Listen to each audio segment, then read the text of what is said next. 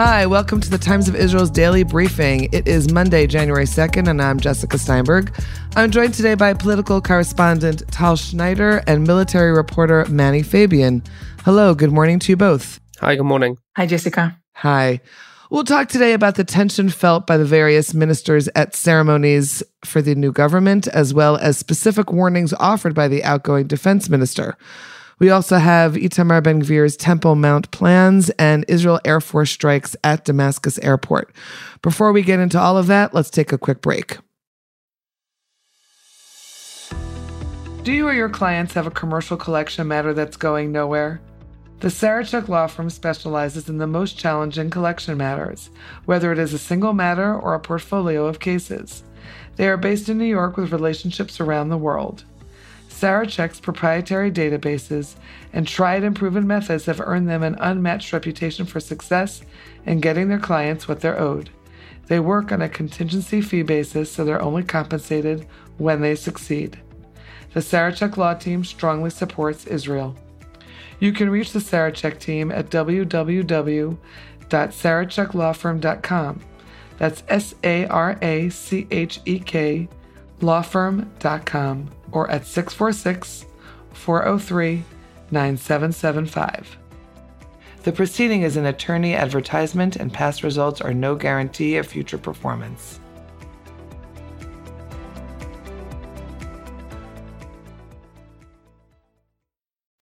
Okay, Tal, set us the scene at the recent ministerial handovers. How thick was the tension at these ceremonies, handing power over from one minister to another? Really tensioned. Ceremonies of transferring the ministries began yesterday, Sunday, and they are ongoing today. And you could have seen in many of those, it's not a huge ceremony. It's just like a sort of gathering to turn over the ministries. You could have seen by the ministers' speeches that the new government tends to cancel everything they can in order to make sure that the public knows that, everything that the change government did is off the table. For example, in the Ministry of Education, we could have seen the new Minister of Education, Yoav Kish, a staunch supporter, of course, of Netanyahu, saying, we are going to have a new administration. Everything is going to be new. Nothing that you've done is going to stay in. I mean, he was very blunt to the exiting Minister of Education, Ifat Shasha Biton. Let me just stress that the Ministry of Education is the biggest budget in the government, in any government. So this is probably one of the most important ministries. And you have like 2.5 million kids in Israel and lots of parents, of course. So it is a big portfolio for him. Even though some authorities were stripped off the Ministry of Education, he said, for example, that the Bible education going to be put back into place as if the outgoing government canceled them. This is not true. Of course, they did not cancel Bible studies. But that was a campaign slogan from the Likud saying Bible studies were canceled and so on. So he stressed that. So Jessica, another very severe intention of the new government was to cancel immediately the taxes that was put on plasticware and soft drinks, like sweet soft drinks. The new finance minister, Bezalel Smotrich, coming from the religious Zionism, said yesterday, this is his first step. You wonder why cancel taxes on plasticware and sweet soft drinks on his first day, and not to deal with the cost of living, the problem with high consumer prices, and the cost of living in Israel is very, very high. Why won't you tackle those unbelievable issues here? And the reason for that was a campaign promise. The new government, the ultra-Orthodox, specifically United Torah Judaism and Shas, they thought through the entire last year that the plasticware tax and the soft drink taxes, those two taxes, were done in order to hurt them specifically. Now, that's a huge problem because, for example, they already have, the numbers already show that when you put more taxes on sweet drinks, it lowers the consumptions. And with that, you can lower such diseases as diabetes and other diseases. So, immediately they took off those taxes. And this is a statement. This is a statement just to cancel everything that the last government did. Even if it was a good step, they just want to take it out. So you see this tension. Obviously, opposition leaders at the moment, such as Lieberman and Gideon Saar and Lapid, they claim that if they will be back in power, they will cancel immediately. So right. Yeah, this is the atmosphere at the moment in Israel's Knesset. Okay, thanks for that, Tal. And Manny, of course, you also wrote about outgoing Defense Minister Benny Gantz, who gave a warning to Likud's Yoav Gallant, the incoming Defense Minister, against permitting political interference in the army in their handover ceremony. What can you tell us about that? So the defense handover ceremony, which I attended, was quite an event compared to the other smaller ministries that held, like Tal said, these small handovers. This had an honor guard from the army and the army's band and everything. It was quite a big thing at the defense ministry. But during this handover ceremony, Gantz warned Gallant.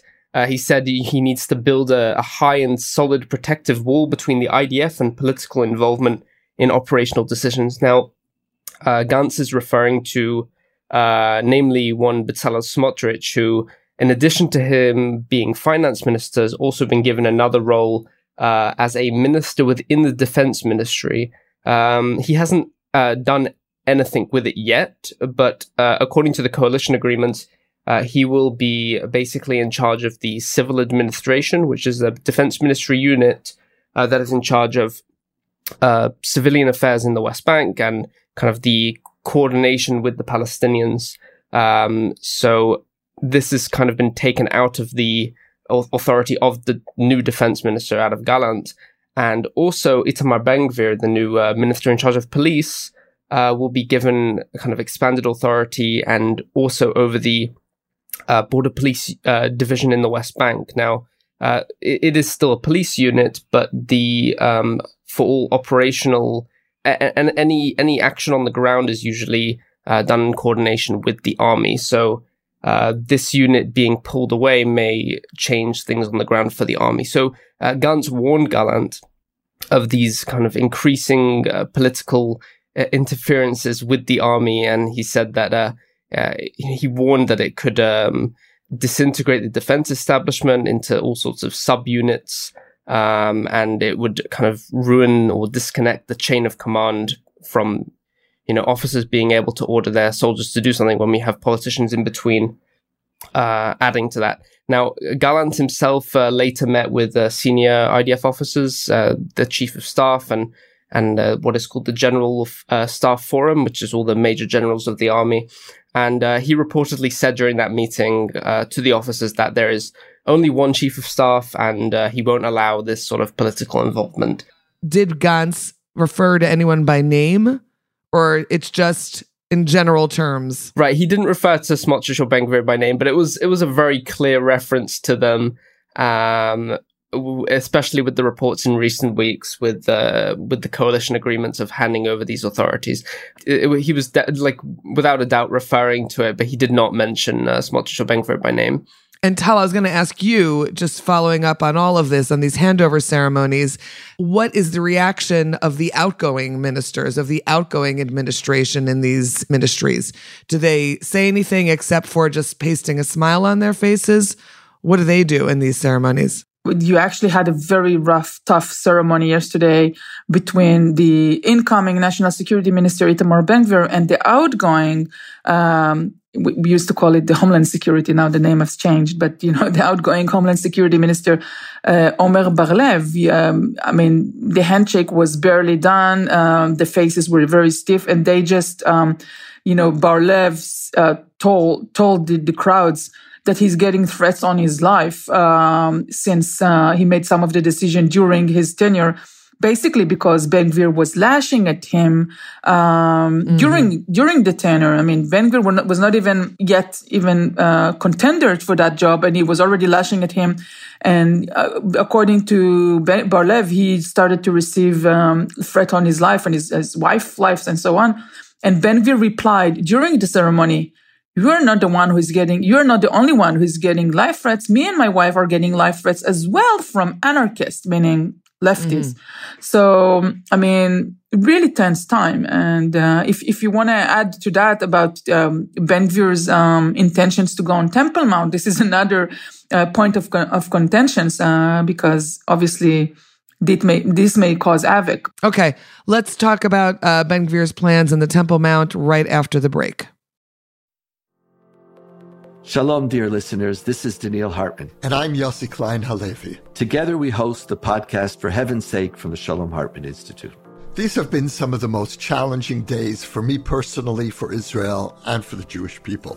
And one of the ways in which I've gotten through this is that I've found solace and meaning through discussions with my dear friend and study partner, Daniel Hartman. And I hope that the Times of Israel listeners will join us as we continue to tackle the pressing questions facing the Jewish people here at For Heaven's Sake, which has become the #1 Judaism podcast. Well, Daniel, I'd also like to recommend the Identity Crisis podcast hosted by our colleague and friend Yehuda Kurtzer.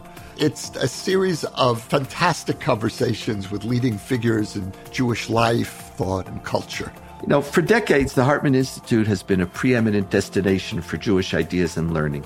Now you can access Hartman ideas on these chart-topping podcasts at shalomhartman.org/podcasts or wherever you listen to podcasts. We feel privileged to help guide you through these challenging and even unsettling times. Okay. So Tal, the new public security minister, Itamar Ben-Gvir, as you noted, is planning his visit to the Temple Mount this week, something he's done before, but now he's in his public political role as public security minister. Lay that out for us. Right. So on Tuesday, we have the 10th of Tevet, a day of fasting. It's not a big fasting day. It's one of those minor fasting days in which they are commemorating the first temple. It's a tradition to fast, and Ben-Gvir already said that he intends to go on Temple Mount once the fast starts. On his Twitter page, he said, I'm happy for the media to be so intensified about that, and everybody wants to know the date, but I will let you know when I do it. And I am my blessing is for the news channels to start every night at 8 p.m. with a discourse about Jews praying on Temple Mount, something like that. I'm not quoting this directly. Obviously, this is a huge problem for the Jordanian, and the king has just spoken a couple of days ago in all of the media saying that if Israel wants to change the status quo on the mountain, this will have severe implications. He didn't say what, but obviously he's being threatening for the last couple of years, specifically during Netanyahu's term in office, to just break apart the peace accord with Jordan. This is a severe, direction. Mm-hmm. Netanyahu has tackled this in the past when members from his party, such as Miri Regev and others, said that the status quo on the Temple Mount needs to be changed such that Jews can pray. But Netanyahu was able to hold that. This time, it's not coming from his own party. This is his coalition partners. That was their platform, changing the status quo on Temple Mount. Some of the people from the Jewish Power Party, the party of Ben-Gvir, they keep saying it now when they are already in the coalition. For example, Tzvi Fogel just said a couple of days that we need to change the status quo on Temple Mount. Another member from Ben-Gvir's party said yesterday that Israel is here to stay with respect to Judea and Samaria. It's never going to give it back to anyone. It's our land and so on. You have plenty of announcement coming from those parties. And, with the month of Ramadan approaching, it's going to start at the end of March, but, we're still 2.5 months ahead of that. But I think that Israel's police, which is under the guidance of Ben-Gvir himself at the moment, is going to be very nervous about his visit to Temple Mount. So, let me just stress one more thing. Mm-hmm. Previously, in riots or tension in the last couple of years, the police chief, the same police chief who is now in power, has blamed personally Ben-Gvir in causing some of the riots because of his either Temple Mount or other maneuvering that he did in Eastern Jerusalem. So, I mean, this is not things that were just, quoted in the media. The police chief actually put the blame specifically personally on him for being the, instigator of all of those riots. So now this is his boss and he is in the control of the police. And if we will have Israeli forces will need to enter Temple Mount or something like that, this obviously can cause a lot of trouble with the Jordanian and with the Eastern Jerusalem's residents, the Palestinians, of course. Right. Okay. Thanks for that, Tal. And finally, Manny, we have a report that the Israeli Air Force reportedly carried out a strike on Sunday night, last night, targeting Damascus International Airport, putting it out of service. Now, that report was from the Syrian state news agency, correct? What else do we know about this? So the airstrike, which took place at around 2 a.m. This morning, actually, targeted reportedly the Damascus airport itself, as well as some surrounding sites. It's unclear currently what exactly was hit, but we do know a few things. One, that 2 Syrian soldiers were killed. This is usually an indicator that a possibly an air defense system in Syria was struck. Usually when Syrian soldiers are killed, it's because the army or the Israeli Air Force has struck air defense systems, but possibly they were killed from the other sites that were targeted. The airport itself, the 2 runways were shuttered. The Syrian aviation authorities announced that the airport was closed, but a couple hours later, the transportation ministry said that it would reopen after the repairs were made to the area and damage was removed from the site. So it is still unclear whether or not the runways themselves were targeted or some other systems that keep the airport up and running were targeted and then they were fixed. We'll have to see in the coming days exactly what was targeted there.